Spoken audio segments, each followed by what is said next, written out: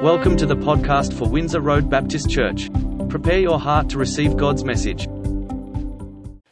More than ever, people are desperate to find meaning in their daily work. As one young entrepreneur puts it very well, if my faith really matters, then it has got to matter for my work. If my faith really matters, then it's got to matter for my work. I like to suggest that one of the main reasons why this is the prevailing view and experience of work as being mindless, exhausting, necessary, but demeaning and oppressive.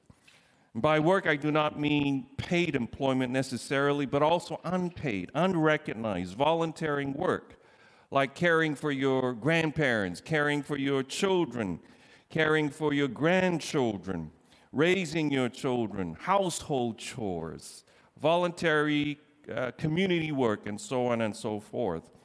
As a Christian trying to find purpose and meaning in your work, you might find yourself wrestling with the following range of sentiments. Being faithful to God in my work perhaps looks like furthering social justice in the world. Being faithful to God in my work may mean to share the gospel with everyone I come across. Being faithful to God in my work, I think, is about producing excellent work, producing beautiful work. Perhaps being faithful to God in my work is by engaging and influencing culture. Being faithful to God in my work is being a witness for Him through my life, whether it rains, hails, or shines. Perhaps being faithful to God in my work means to use every gift that He has given to me and use it for His glory. Being faithful to God in my work, I think, is about making as much money as I can so that I can be as generous with what He blesses me with. So a range of sentiments right there. And you might find that some of these sentiments don't complement with each other. So while there's been a proliferation of materials and organizations dedicated to helping Christians integrate their faith and work, based on these sentiments, it is still a very complex field to navigate through. The answers to how we are to be faithful to God in our work, how we are to glorify God through work, are not always clear. But as Keller points out, faithful work requires the will, the emotions, the soul, and the mind as we think out and live out the implications of our beliefs on the canvas of our daily work. So we need to make a start somewhere. From wherever we are and whatever stage of life we're at, it's never too late to wrestle with how faith and work integrate. With this in mind, over the next 9 weeks, we're going to resume a sermon series we began last year, exploring this very topic of faith-work integration. It is based on a book by R. Paul Stevens, Work Matters, Lessons from Scripture, in which he gives an introduction to a biblical theology of work through the lens of 20 biblical accounts from Genesis to Revelation. The Bible begins with God, the first and finest worker in the universe, busy and reveling in creating His masterpiece. Work was not beneath God. And this notion is highly radical, as David Jensen, a theologian, notes. God does not sit enthroned in heaven, removed from work, willing things into existence by divine fiat. Unlike the gods of the Greco-Roman mythologies who absolve themselves of work, dining on nectar and ambrosia in heavenly rest and contemplation, the biblical God works. God is depicted as a worker not just in Genesis, but throughout the Scripture. Jesus, God in the flesh, came as a carpenter. That is why work, not just faith, matters, because work is ordained by God rather than the result of the fall. And then we read in Genesis that God then make human beings in His likeness. In the context of Genesis, An implication of being made in God's likeness, or one of the ways we reflect God's glory, is through work. Notice God's immediate instruction to Adam and Eve in Genesis chapter 1, verse 28. Be fruitful and increase in number, fill the earth and subdue it. And in Genesis 2:15, where God places Adam and Eve in the Garden of Eden to work it and to care for it. Work was part of paradise. Yeah, work was part of paradise. Yes, sin has and can distort work sin has and can distort work, but work in and of itself is not a necessary evil or a demeaning necessity. Jesus becoming flesh underscores the importance of the material world, and that includes work, even though it is tainted by sin. Keller explains or captures this tension very well. He writes, work is an indispensable component in a meaningful human life. It is a supreme gift from God and one of the things that gives our lives purpose. But it must play its proper role, subservient to God. Work is not all there is to life.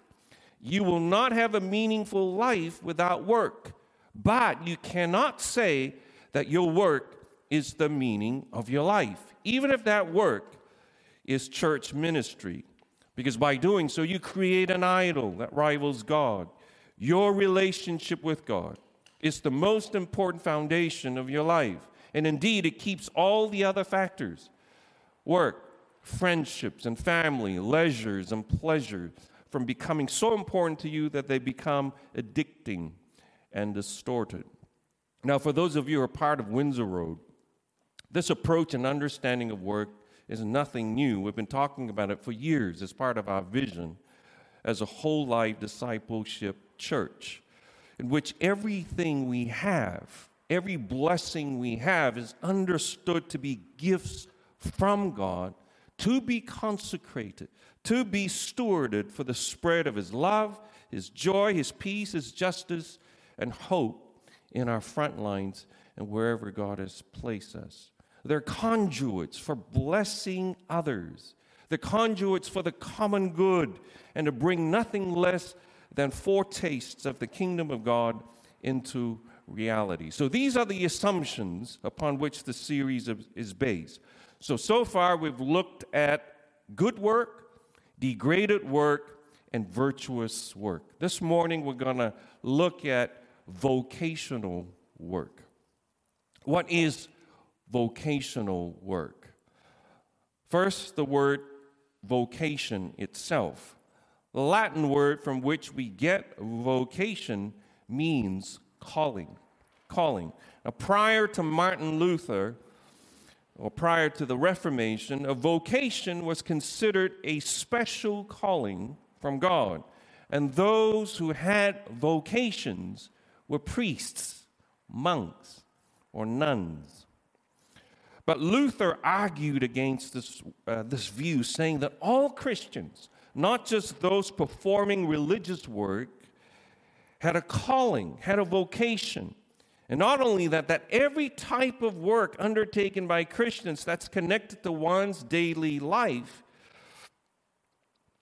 and not forbidden by Scripture can be understood as vocations. This insight was rooted in his doctrine of justification by faith, that there was no ethical or moral differentiation between, or value, I should say, between church work and non-church work. That is how vocation has often come to mean simply a job in our day and age. It's largely because of Martin Luther. You know, what's your vocation? What's your job? But that is a departure from the original meaning of the word, that a job is a vocation only if someone, that is God, calls you to do it. And so you do it for Him rather than for yourself. So in other words, vocation is first and foremost not so much what you do, but more about responding to God who calls you. Yeah, it's not so much about what you do as about responding to the living God who calls you. We live out our vocation in relation to God, not our employer. So let's look briefly at the life of Joseph in Genesis to illustrate this. Jacob had 12 sons, and Joseph was his favorite, because he was the child of his beloved wife Rachel, who died after giving birth to her second son, Benjamin, some 16 years later after Joseph was born. Joseph was the kid that repeatedly got away with things. So you might have siblings like that in your family. Remember what that made you feel, how that made you feel? Well, his brothers, hated him. They would seethe with anger at the mere sight of this spoiled brat dreaming away while they are running around in T-shirts and dirty jeans, working their butts off for their father. One day, Jacob sends Joseph to check up on his brothers, and in their jealousy and fit of resentment, they hatch up a plan to kill him. Can you imagine that? They were so enraged that they wanted to kill their own flesh and blood. They strip him of his coat, toss him into a well to die before deciding to sell him to some traders who were on their way to Egypt. Joseph in Egypt is sold as a slave, and then he ended up working at Potiphar's house, an official of Pharaoh. Despite his unimaginable pain and confusion, Joseph continues to place his trust in God and lives uprightly. Potiphar is struck by Joseph's godly character and leadership skills. So he wastes no time in appointing Joseph to be in charge of his household. And that's a very significant appointment, placing a slave in charge of your household. Just when Joseph thought things were looking up, in comes Mrs. Potiphar, who tries to seduce him, but he rejects her advances repeatedly, citing his loyalty to his owner, Mr. Potiphar, but also to God as the reasons why he will not cave into her repeated demands to have sex with her. As the saying goes, hell has no fury like a woman scorned. Mrs. Potiphar falsely accuses Joseph of sexual assault, and Joseph is thrown into jail unjustly. While in jail, Joseph makes a deep impression on the prison warden. He doesn't allow what had happened to him to affect him, to embitter him. He just carries on living. Carries on doing what he does, carries on living for God, as it were. And something about Joseph, just like Mr. Potiphar, something about Joseph's character and leadership skill made a deep impression on the prison warden. And in response, he appoints him. He puts him in charge of all the other prisoners. That's pretty risky, because if you place the wrong guy in that position, he could cause a riot, a mutiny. But he trusted Joseph explicitly. But while in prison, Joseph discovers that God has gifted him as well with the power to interpret dreams. And this would become not only his ticket out of prison, but his rise to the second highest position in Egypt. Stevens writes, in this role, he saves the Egyptian nation and saves even his own family. Joseph is a stunning example of a full-time servant of God in a so-called secular situation. Further, he performs full-time ministry without receiving a specific personal call by God, yet he is truly living out his calling in every sense of the word. He tells his brothers, after revealing his identity and extending complete forgiveness to them in Genesis chapter 45, verses 5 and 8, it was to save lives that God sent me ahead of you. So then it was not you who sent me here. You're not responsible for where I'm at in life. God is. God had a hand in his, or at least, at the very least, Joseph was saying that God redeemed your ungodly deeds. You meant it for evil, but God meant it for good. So with the benefit of hindsight, it appears that Joseph recognizes the hand of God upon his entire life. As a young boy working for his father, tending the flocks with his brothers, as a slave working for Mr. Potiphar, as a prisoner working for the prison warden, and finally, as Pharaoh's 2IC, doing God's work in a completely secular context. Quoting Stevens again, vocation is much more than simply working. Vocation is much more than simply doing a job.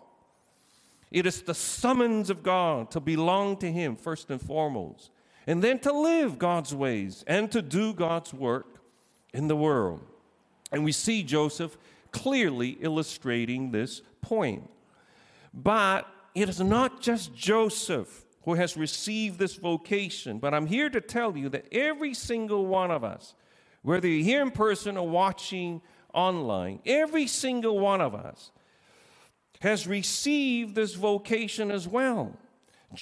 Jesus said in John chapter 20, verse 21, as the Father has sent me, I am sending you. Those are very powerful words. You'll do well to reflect on that.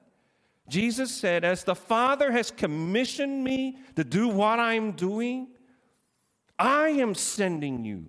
I am commissioning you to do God's work. And he does not mean God's work in a church context. God's work, full stop. Whatever that looks like, whatever shape that takes, in whatever context that may happen in. As the Father has sent me, I am sending you, Peter, in your role and in your profession as a psychiatrist. That changes everything, doesn't it? Doesn't it? All of you, whatever your professions are, Jesus has sent me. I'm living out my vocation in relation to God, not in relation to Queensland Health, who may be your employer. And this vocation is often lived, unless we get, grandiose ideas about, yes, God has called me to do this and the other. This vocation very often is lived out in very ordinary and mundane circumstances. Ask grandparents. Well, that's pretty mundane. Yeah, you love your grandchildren. It's great. It's fantastic. But it can be mundane. Ask parents. Well, changing nappies, there's nothing glamorous about it. There's nothing wonderful about it. It's mundane. It's ordinary. Vocational work is not always exciting. In fact, it can be very challenging, as we saw in Joseph's life. But he yearned to glorify God through them, notwithstanding his poor attempts at this as a brash 17-year-old. It didn't matter what work he did, whether working for Mr. Potiphar, or working for the prison warden, or working for Pharaoh himself. His attitude was constant in all these situations. He didn't, all of a sudden change and become more hardworking and more presentable and more diligent when he started working for Pharaoh because it was a high position. He was the same. He was faithful working for Mr. Potiphar. He was faithful, equally faithful, working for the prison warden, and he was equally faithful when he served Pharaoh. It didn't matter what work he did. All he cared about was that he was faithful in his service and obedience to God in his work, by using the gifts God had given him, making the most of the opportunities presented to him, irrespective of his personal circumstances. Linda Pecor, an advocate of faith-work integration, reflects, God calls, and we respond by serving God where God has placed us, be it as a student or teacher, a mother or artist, a pastor or plumber. In that sense, our task is not to find a Christian calling, but to hear Christ's call and thus to shape our work into a Christian calling. We keep in mind that as God has called us to use our energies to transform the world, God also promises to provide gifts and opportunities and will equip us for the work by His Spirit. Human vocation or vocational work is an abiding in God and having God abide in us. Another aspect of vocational work is that it is often not the result of an audible instruction from God, but something we stumble across, something offered to us. Sometimes it is a close friend, a mentor, a stranger even, who points out the obviousness of what we should be doing. Sometimes it is a door that opens. Sometimes it is a door that closes. And when a door closes, it is worthwhile to remember that much can be gleaned from a door that closes as much as a door that opens. Through it all, we must learn to discern God's will. We must learn to listen to God's still small voice by listening to ourselves or by listening to others that God has blessed us with, mentors, loved ones, our partners, our spouses. Parker Parma writes, vocation does not come from willfulness, it comes from listening to the right voice, not our society, peer pressure, our ego, or self-interest. I must listen to my life and try to understand what it is truly about, quite apart from what I would like it to be about. Or my life will never represent anything real in the world, no matter how earnest my intention. So far we've established that vocation is responding primarily to God who calls us. As a general principle, all of us are already called by God. All of us have already received a call from God. So we don't necessarily need to pray, God, what is your calling on my life? All of us have been called. But in another sense, it is quite possible that God has specific assignments and tasks for us to perform, like Jonah, whom God called and led to the city of Nineveh at a particular time in his life. Jeremiah was set apart by God to be a prophet. The Holy Spirit in Acts chapter 3, at a particular point, at a particular place in time, set apart Paul and Barnabas to preach the gospel in Asia Minor. So how do we know? So this raises a question. How do we know the assignment, the work that God is calling us to? And let me share some wisdom from Timothy Keller. To get a clearer sense of what that work might be, what the vocational work that God has set you aside or equipped you for, or to move in a certain direction, he suggests an alignment of the following three factors. The first is affinity. You want it, you feel it, and you're drawn to it, whatever this thing is. You want it, you feel it, and you're drawn to this particular thing. Look at concrete needs of the world around you and asks, what human need do you vibrate to? What human needs that sparks an interest? What human needs move you? Pastor and novelist Frederick Buechner wrote, the place God calls you to is the place where your deep gladness and the world's deep hunger meet. I like that. The place God calls you to is the place where your deep gladness and the world's deep hunger meet. Keller suggests that this is where you start rather than your spiritual gifts, or rather than assessing, doing a survey on what your gifts might be and what your talents might be. Start by looking at the needs of the world around you. Because if you start with spiritual gifts, it's more about you than the world. In addition, our self-knowledge, he argues, is limited. Yeah? How many times have you surprised yourselves in terms of your abilities? You thought you couldn't do something, but when you gave it a go, when you stepped out, because it was to fill a position for somebody who was on maternity leave. You never wanted the job, you never wanted the role, but an opportunity arose, and you had to fill that role. And then you flourished in it. And then you reflected and go, I never thought that I could have done that or could do that in a million years. So you can see where Timothy Keller is coming from. So if you start purely on the basis, start pursuing or start trying to grasp what that vocational work that God has set you apart for might be, and you start with yourself, you might go, no, I don't think that's for me. I don't think that's for me. I don't think that's for me because I'm no good at that. Yeah? So start with the needs of the world. Don't think about whether you can do the job, but look at the needs around the world. Look at the needs in your neighborhood. Look at the needs in your city, in your community. What moves you? What draws you? What breaks your heart? Bob Pierce, the founder of World Vision International, a Christian humanitarian organization that's touched millions of people around the world, used to say, "Let my heart be broken by the things that break the heart of God." And he was drawn to helping the hungry, the homeless, and orphans. The second factor is ability, your abilities, your skills, spiritual gifts, or your lack of. So that's instructional as well. Your deficiency, what you're not good at, is as instructional as what you're good at. What am I good at?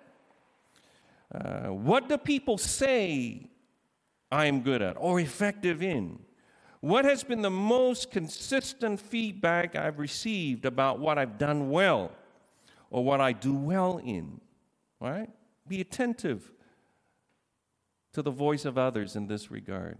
What are they saying? What do they see? And parents can play a very important role, and grandparents can play a very important role in helping their children and their grandchildren in this area. And we will look more specifically into spiritual gifts next week. In fact, there's going to be a test that you can do, a questionnaire that you can do. It's easy to get to help get a sense of what your spiritual gifts might be. You often discover your ability, your gifts, your deficiency, here again, by doing things. You don't work it out purely as an intellectual exercise. You actually do things. In the event of serving, in the course of doing something, in the course of volunteering for something, you get to do something. And in the course of that, you work out. You become more aware, okay, I'm really good at this. Oh, I really suck at this. Or what I thought I was good at, my colleague had the courage and love to tell me I'm not really good at it. That was a good, painful piece of self-awareness. So self-awareness is very, very important. But you discover your abilities not by sitting on your backside ruminating what they are. You often discover your abilities and your gifts by doing something. Now, we will do well to remember that abilities are inborn and developed at the same time. For instance, I believe I have pastoral gifts, but I've also developed these skills, improved on these skills through life's experience, but also through some intentional further training. You cannot improve on abilities you do not have. If you don't have them, you don't have them. You can't pray for them. You can't develop what you don't have. Now, I don't know whether this is true. I think it's fairly true. Some of you who are trained in music, you might be able to confirm this. I understand that if you're tone deaf, while you can hear music perfectly, it is virtually impossible for you to learn how to sing. Is that correct? No? Alicia is not, that's what I've read. I didn't know that. I thought tone deaf meant someone who cannot hear music, but I've read up on it. A person who's tone deaf can actually hear the music, but the person just cannot. Yeah, there's a mismatch between what he's hearing and what he's able to produce through his vocal or her vocal cords. So if you're tone deaf, I have bad news for you. I don't know if you can audition for Australia's Got Talent. Might not be a good idea to audition for Australia's Got Talent. Lastly, opportunity. That's the third factor. What doors of opportunities are opening up for you? The manner in which these opportunities present themselves can be indicators of God's leading, especially if they're miraculous opportunities opening up. You think, I don't know how I even got that job, or I don't even know how I ended up in this. It's just really remarkable. Sometimes opportunity is where you need to start, is where you can start. In the context of the church, find the jobs that need to be done. Help out and do them. Don't begin with your affinity necessarily. Don't begin with your ability necessarily. If you do, you may miss latent affinities or abilities that you know very little about. Here's the last piece of advice from Cara Martin in her book, Workship. Quote, if you're still unsure what your special call might be, then continue doing what you are doing, but invest in it with all the love, service, and hope you can give, as if you were working for God. Colossians chapter 3, verse 23. Let me repeat that. If you're still unsure what your special call might be, what your special vocational work might be, then continue doing what you are presently doing, but invest in it. Do it with all of your heart. Do it with all of the love, the service, and the hope you can give, as if you were working for God. So your application this week is essentially looking at affinity, those three factors. Think about your affinities. Think about your abilities. Think about the door of opportunities that may have opened in the past or that are opening out before you. And in that process, listen and discern what God might be saying to you in terms of your next vocational work. Amen. Let us pray. And I'm going to pray out a prayer crafted by Cara Martin. Would you please bow your hearts and heads with me? Dear Lord, you see us and you know us. You know all that we will say and do before we have said it or done it. You know the work that you have prepared for us to do. You have also prepared us for the work we are to do. We admit that we wish we knew clearly what you want us to do. We also know that finding a vocation is part of the journey of faith, involving trust and small steps of obedience. Recall for us the important skills and experience you want us to use. Give us insight to our gifts and passions. Make our hearts burn for the need that you want us to meet. Grant us a sense of peace when we discover the vocation you have placed in our hearts. In Jesus' name, amen. Thanks for listening. We hope that you have been blessed by the message. Windsor Road Baptist Church is a growing, intergenerational, and international community of people committed to whole life discipleship. Please visit us at windsorroad.org.au to connect with us and to learn more about our church.